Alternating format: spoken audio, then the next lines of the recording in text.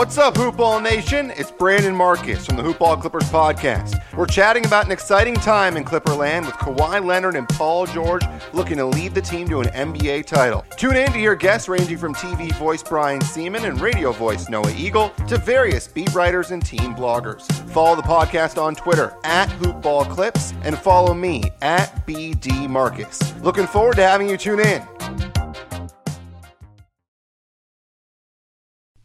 The following is a Hoopball presentation.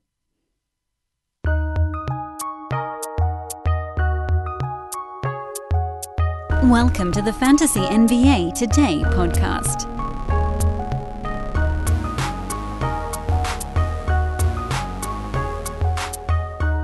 Weekends are tough, man.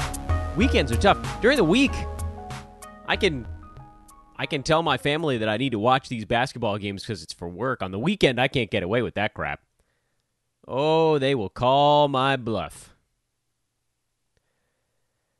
So, we slide back into our 5 days of the work week. Like so. Good morning, everybody. Happy Monday to you. Welcome to Fantasy NBA Today. I am Dan Besbris, and this is, of course, a Hoopball presentation. You can find me on Twitter at Dan Besbris, DanBesbris, or head to Hoopball at Hoopball Fantasy on Twitter, or hoop-ball.com is the website.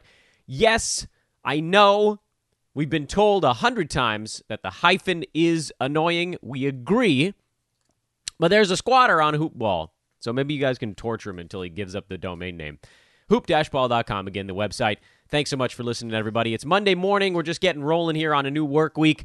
Teams were eliminated over the weekend, so we will cover all of that. But, and I don't, we don't have to do it in this order necessarily. It's only a 2-game night, and games don't start until something like 3:30, I think, in the afternoon here on the Pacific Coast. Now we're into those last 2 time slots, and I think that's the way it's going to be the rest of the way, basically, or at least through this second round, and then it'll go to 1 game a day, and then it'll go to 1 game every other day. And I'll admit I'm going to miss the days of 4 games on any given day, even though it was at times very difficult to get all of my thoughts together in time to put out a podcast in time for the 10 a.m. game. It was pretty damn nice having basketball on literally the entire workday, minus about 70 or 80 minutes at the front end, which is when I'm trying to get my toddler set up here in the morning and then get the podcast done. So now there's not a massive rush, but you know what? We're doing it this way, so we might as well just sort of keep going this direction. And that is, we'll break down the games coming up tonight, specifically from a betting standpoint, since at this point, fantasy is over. You could be playing a playoff league, but actually, although someone did tweet a note that their playoff league had pickups and drops, I don't think you should have that in a playoff league. And if you do, that's fine. It's just sort of weird for strategy because, presumably you're just going to drop a guy when their team gets eliminated. But it extends the weirdness of the league, and then everybody is just scraping by with whatever 14th bench guy that on a finals team that might see 2 minutes of playing time. That's a little silly. I think the set it and forget it, they call it best ball during the regular season. Best ball playoff leagues are just so much simpler, so much more straightforward that you draft your guys, you make your calls based on how deep you think they're going to go in the playoffs, and then it's done. Easy enough, right? Easy enough. All that to say, fantasy's effectively done. So let's just start talking about what's coming up tonight. Pair of games, Miami, Milwaukee, brand new series. Our second look at a brand new series because we will profile the weekend's games after we go through some of the stuff happening tonight. Milwaukee favored by 5.5 points. I think, and this is a weird thing to say, but it does feel to me a bit like the number 1 seed here is underrated. I said that in the Western Conference, and everybody thought I was freaking nuts. I mean, seriously, I basically, even by the gambling community, they thought I was crazy. And I was like, look, you guys can tell me all you want that the Blazers are going to beat the Lakers. I don't think they're going to win all 4. All the Lakers had to do was figure out how to shoot a little bit, and they did. and they shot a lot, as it turned out. Anyway, we'll talk about that series in a minute. But it's a strange phenomenon, especially with the Lakers. I mean, that's the ultimate public team in the NBA. That's the team that always gets public action. And, ESPN had kind of turned these other teams into darlings. And I think that's happening to a smaller degree here with the Miami Heat. There is a measure of love for Miami, which is warranted, and then there's a measure of love for Miami, which is over what's warranted. And I think we've cleared that threshold now, where the Heat, and they beat the Pacers pretty handily. It was a sweep. Indiana was in every ballgame in Miami. We talked about this last week. When your shot selection is just a tiny bit better on every possession, or every 10 possessions, you're shooting 1% better than your opponent. Ultimately, you're going to win that game at the end of the ball game, almost every time. Not every time. Sometimes, you can shoot the lower mark and still win because of three-pointers or free throws or stuff like that. But basically, forget percentage for a minute.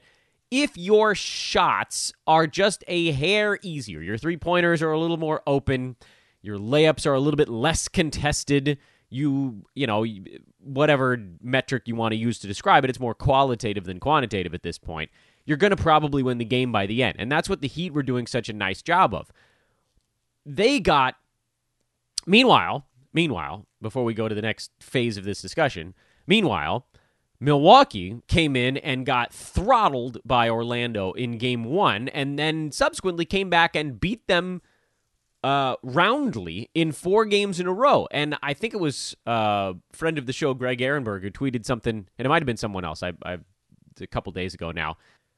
Well, regardless if I'm screwing up who sent the tweet out, point was, Milwaukee is getting basically clobbered for only beating Orlando by whatever it was, like 14 points every single game. It's not easy to win playoff games by double digits every time. These teams are really, really fighting.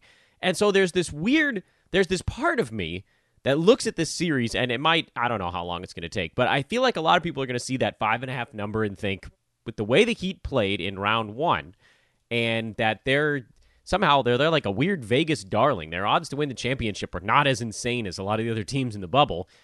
And I love Jimmy Butler as a leader on the floor, and they are a great three-point shooting team, so they'll space the floor on you. But Milwaukee's a tiny bit better than Indiana without Domantas Sabonis.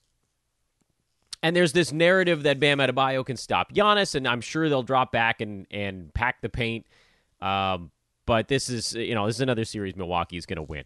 Question is, how does this first game go? Game 1 of a series is almost always a little bit of a feel-out game, which tends to have a little bit more offense before teams have a strict game plan on how they're going to handle every scenario. But there were a lot of spots where, the Heat defense was pretty good against the Pacers, but there's a big difference there. Think about what Indiana had. Milwaukee has all of that and then some. Slight lean to the Bucks, actually, to cover this one. I know it's insane because it's a lot of points to lay against a good team, but I do think there's a firepower edge. Miami never really had a firepower edge against Indiana. They just were better by a little bit at pretty much every turn. Total of 224.5. If any game in this series is going to go over, it would be the first one, but I'm probably leaving that side alone. I'm probably leaving the whole thing alone. And then Game 2, Houston and OKC. Rockets have a chance to close out the Thunder. We saw what happened in that last ball game. Friend of the program and fellow Hoopball host David Williams commented on Twitter that I referred to Russell Westbrook as serviceable before their game on Saturday. And, I was a little bit tongue-in-cheek in the way I presented it on the Friday podcast, which is, look, he fills a gap that team desperately needed, which is having someone to run an offense when James Harden is off the floor. I don't know that I expected the game to go quite like this. OKC shot 31.5% for the ball game. Rockets were only at 43%, but that was more than enough for a massive blowout because OKC just couldn't hit anything. They're still, by the way, letting them fight. They're letting them play in this ball game. But Houston got a big one from Rob Covington. Eric Gordon actually played better because he stopped only chucking three-pointers. I swear, I know he's hit a lot of threes in his life, but I promise I've never seen a single one go in. PJ Tucker and Dennis Schroeder got ejected, which probably didn't play a role in the final deal, but Schroeder has been the one guy, Chris Paul, I should say. Schroeder and Chris Paul have been the guys that have been able to get what they want on that OKC side. But this is what that game kind of epitomized what we've been talking about throughout the series, which is if Houston can keep the Thunder in front of them, then the Thunder have no opportunity to exploit their advantage. Their advantage over Houston, and it's pretty much every team's advantage over the Rockets, is that the Rockets are small. They have no rim protection. They have pretty good post defense because all their guys are little bricks that can run around and shoot basketballs. They're like, look at PJ Tucker is the mold for that team, who's 4, 5, 6 inches undersized for the position he's playing, but he's the right weight for it. Dude is stout, man. Eric Gordon is stout. So is Harden. Rob Covington is less stout, but also his defense is amazing. So you balance that out. They're the stout small ball team. So then if you're a team like OKC, where if you get a ball to a big man anywhere near the bucket, there's no guarantee it's going in. Steven Adams needs uncontested runs to the rim. There are a lot of teams out there that have guys that can punish Houston on the interior. And Adams can do it a little bit on the offensive glass. But from a schematic standpoint, when Steven Adams has a tiny dude on him, and think about it from this perspective, Steven Adams is being guarded by PJ Tucker. He's not going to back that dude down. What if there was a switch? Since Houston does generally switch everything. What if the ball handler on your team was being guarded by, I don't care, Eric Gordon or Russell Westbrook or even James Harden, and you ran a Steven Adams screen and they switch it.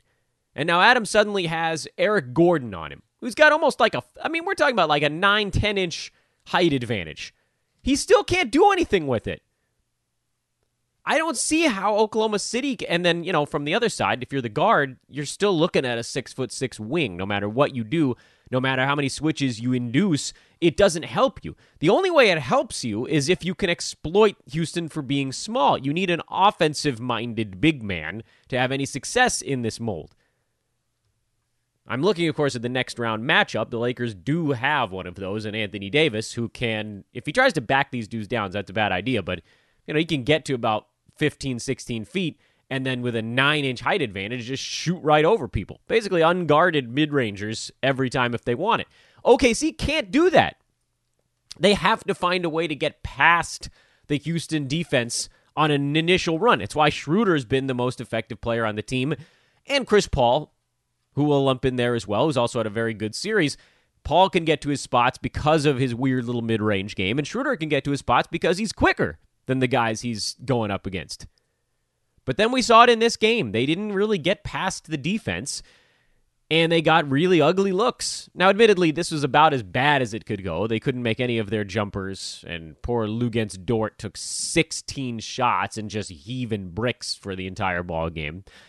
I do think OKC is going to be better in the next one. This last ball game was a prime example of what we were afraid of and why we were on the Houston side to win this series, even after the Thunder won those 2 games in a row. Houston favored by 5, total of 226.5. Looking back at that game, there's simply no way that Oklahoma City plays as poorly as they did in the last one. So this is one where I think I'd probably take the Thunder to keep it tighter. I think Houston wins this game in a close one. And I think because it's going to be close, you're not going to see a ton of fouls at the very end of the ball game, and so it probably stays under the total again, but stronger lean to the side than the total in this ball game. Everything that we quote here on this podcast, of course, is courtesy of our buddies over at MyBookie.ag. Our friends at MyBookie have helped us out by making these games damn fun. I swear I can watch any of these ball games because of having a couple of bucks on a side or a total or an in-game bet. In-gaming is always fun with Houston, Oklahoma City because you know about the runs these teams are going to go on. MyBookie.ag. Make sure when you sign up, by the way, $45 the minimum deposit over there, which is a pretty easy number to hit. $45 minimum deposit. Use the promo code HOOPBALL when you sign up. And they will match your deposit with free play. Oh, yeah. Get $45 if you deposit $45, get $100. If you deposit $100, you get how it works. they will 100% deposit match you on your initial deposit when you open up your account. Again, make sure to use the promo code HoopBall. It's on the third page of the sign-up screen. You can even, if you click the links that we tweet out from our various Hoopball and Hoopball podcaster accounts, that won't actually fill in the promo code. It will fill in a different field that says that you heard about MyBookie through Fantasy NBA Today or through, a Hoopball podcast, but you still have to type in HOOPBALL in the promo field to unlock that other deposit bonus. So definitely do that sooner than later. We're going to run out of NBA games to bet, but don't worry, our guys over at Hoopball Gaming, that's their Twitter handle, they do baseball, they do soccer, they do hockey, they do football. They got it all on lock, so you can bet with those guys year-round, even if yours truly, Dan, me, only talks about NBA wagering on this show. That's as far as I go. This is technically a fantasy show, but again, it needs to be fantasy to talk about fantasy. What happened over the weekend? Well, let's do a quick recap of what's been going down. And normally we go in reverse chronological order, but I actually don't think that makes sense right now, since it doesn't really matter what the most recent game is for certain teams. It only matters if somebody got eliminated. And so we'll go through and, we'll pick it apart that way, I suppose. And I'll just grab it series and start talking about them. Clippers knocked off the Mavericks and finished off the Mavericks in the process. Kawhi Leonard was stellar. He averaged 30 points for the series. 30 points, 14 boards, 7 assists, 5 steals in their series-clinching win over the Mavs. Ivica Zubac was very good again. He played 33 minutes, and he has supplanted Montrezl Harrell as the Clippers' center, at least for that series. Clippers now awaiting the winner of Utah and Denver. They got a... Not to me, I think Dallas is probably the tougher test between those teams, but you're probably going to see a lot of Zubac against Jokic, right? Montrez isn't going to be able to handle that load. So Zubac ended up turning out to be a pretty good play here during the resumption period. Paul George was not good. Took him 19 shots to get to 15 points, but he did get 9 boards and 7 assists, so he made up for a little bit in that regard. And for the Clippers, They threw everything they had at Luka Doncic, couldn't really slow him down, but luckily the Mavericks didn't have other guys that were ready to step up. Dorian Finney-Smith had 16, but no KP was a really big deal. And Porzingis, I guess with unicorns, you have to assume that because they exist so rarely, their bodies don't really know how to support them, and he continues to be hurt. It's a real pisser. But I don't know that dude is ever going to have a truly healthy season. They're going to have to work really hard to keep him ready for playoff runs going forward. So the Mavs season comes to an end, but a lot of good things for Dallas, and we will do some sort of off-season assessment of them, who's on the books, who's coming off the books, and what that all means. But that will not be on today's podcast. The Clippers now lie in wait because they'll have a few days off here. The Nuggets and Jazz don't play again until tomorrow, and so presumably that means their next round couldn't start any earlier than Thursday. So Clippers have a few days off here to sit and wait. And while we're at it, we can talk about that series. Denver beat Utah 119-107. They continue to ignore defense, but this game, that game actually did go over the total. Total was 219. It went over to 226 because the two teams shot 55 and 45% respectively. Donovan Mitchell had 44. He was one-upped by Jamal Murray in what has become at times a little bit of a one-on-one series. Murray was amazing, had 50 points and 9 3-pointers. As he goes, so go the Nuggets. We've said it before. We'll say it again. Jamal Murray, when he has big games, they usually win. I guess the only one was, there was one in there that Donovan Mitchell just out-big-gamed him. Donovan had a 44. They each had 9 3-pointers, actually, in this one, and just an impressive performance from two guys. Conley had 21, 5, and 6, making a case to be a useful fantasy player again going into next year. And for the Nuggets, I just keep sort of side-eyeing Jeremy Grant, who has an option, and I gotta think they're picking it up.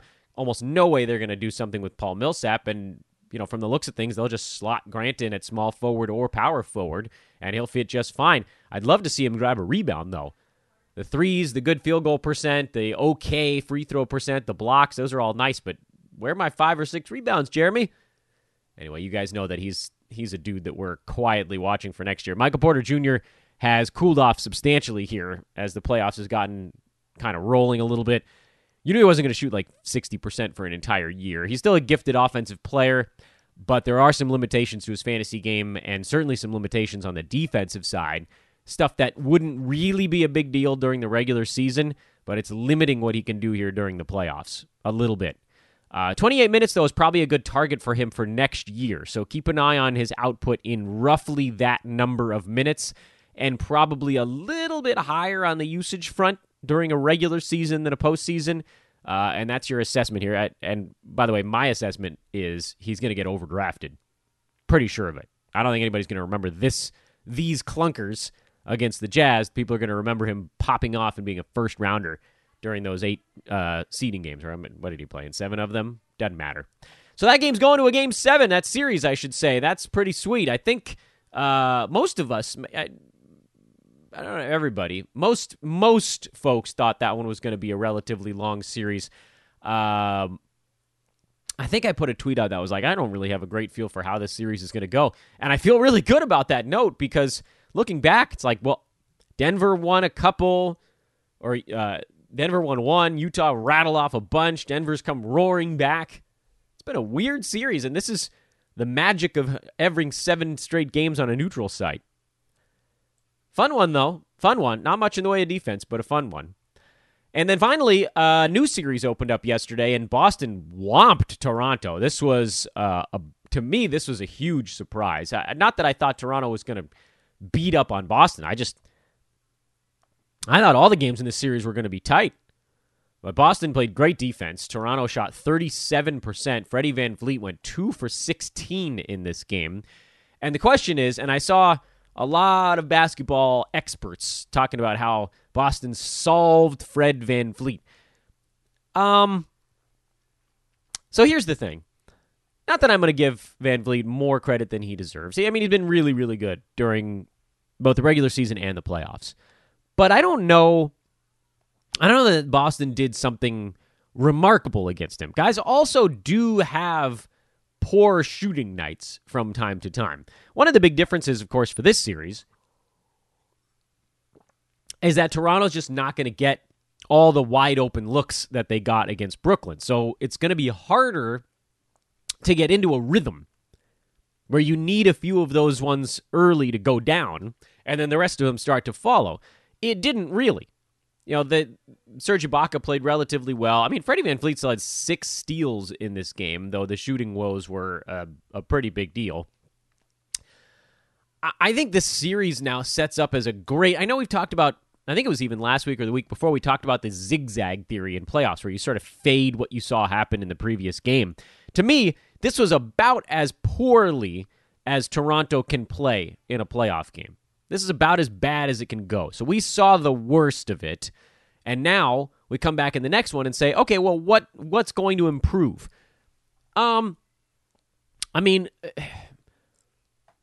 guys are going to get looks on the Toronto side. They just are. Boston's a good basketball team, but they're not superheroes. Kemba Walker played great. Marcus Smart played great. Our guy Daniel Tice double-doubled with 3 defensive stats. Jason Tatum was solid, and he shot 50%. Jaylen Brown was really the only Celtic who didn't have a great ball game. This was, I mean, their bench wasn't very good, but I'm talking about the main guys. This was a game where Boston played really well. Almost every key player for them, 4 out of their 5 main key guys played well. And for Toronto, I would argue none of their main guys played well. OG Anunoby was about as close to playing well as you could go with from the main Toronto guys. They're very good at adjustments. Nick Nurse has shown that. The Raptors last year have shown that. And I look towards their game tomorrow and say, how can I best maximize what I think people are going to overreact to? I mean, Toronto putting up 94 in their worst game of the year. To me, there's a really great argument to be made for an over and a Toronto play in that game tomorrow. But we're not there yet, so we'll just we'll wait a little bit longer. Turning the clock all the way back to Saturday, the Lakers finished off the Blazers in a minimal defense performance. Lakers shot 55%, Blazers 47%. CJ McCollum was very good. He had 36. Melo was excellent. He had 27 in sort of the, I'm going to take it to LeBron before my season comes to an end. this game, I mean, you could have seen this one coming 3 miles away. No Dame. He left the bubble. Classic injured star theory kind of thing where the Lakers let their guard down for a while. They ended up pulling away in the fourth quarter with a little bit of defense. That's all it took. Portland missed a few shots in there, and the Lakers I think the game was tied at like 109, and then the Lakers just went on a sprint the rest of the way. Portland ended up covering. Game went way, way over because the pace was crazy. Neither team was ready to grind it out when they kind of knew the end of the series, at least, was a foregone conclusion. And Lakers weren't going to lose 3 in a row to a Dame-less Blazers team. And so in this one, you could see the Lakers are kind of like, look, we're just gonna trade shots with you, and at some point, we're gonna lock you down.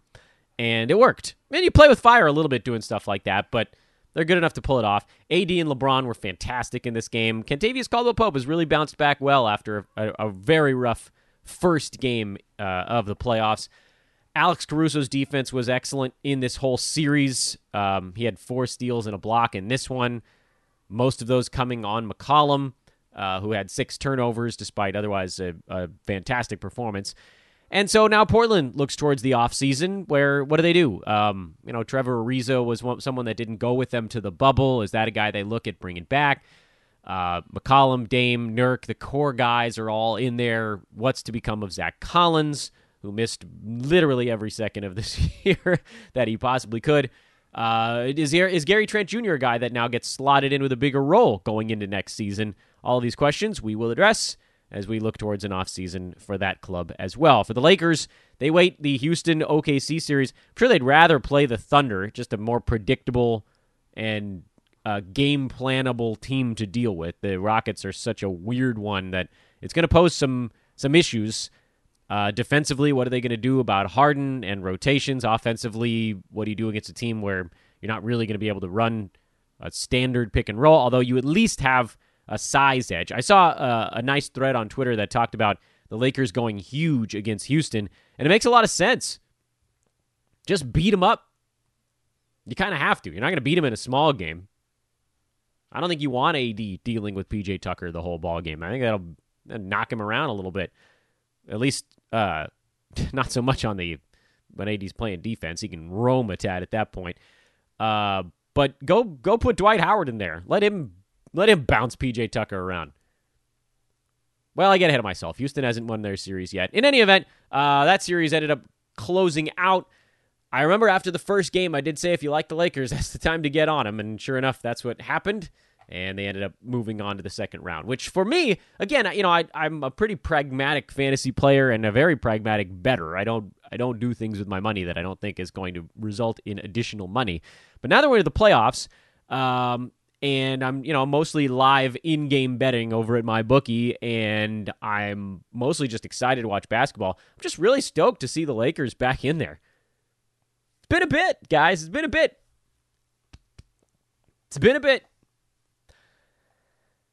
Hey, maybe you've been quarantined for a while and you're getting a little bit fuzzy. You know what you can do about that?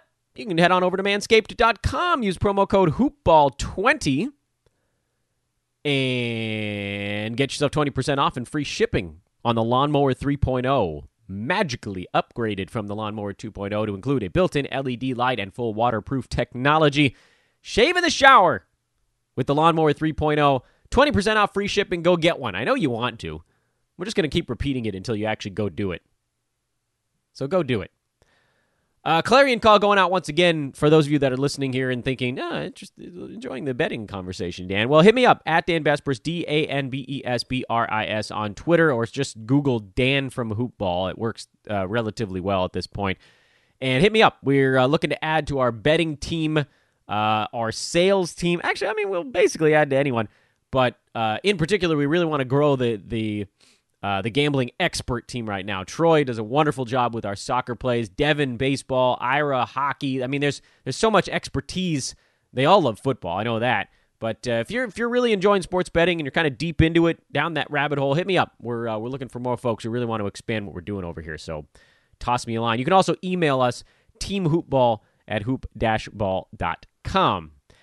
That'll about do it for our Monday show. I know we were going to do a little bit more on the resumption of the bubble rank stuff, but ultimately that felt like a kind of a waste of time. So sorry if you listened to the Friday show and thought this is dumb. But you know what? We do about 250 some odd, like 240 shows a year.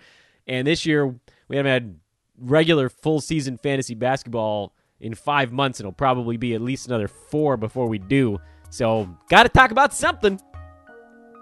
Again, I'm Dan Baspers. Thanks so much for listening. This was Fantasy NBA Today. We'll talk to you guys tomorrow. So long.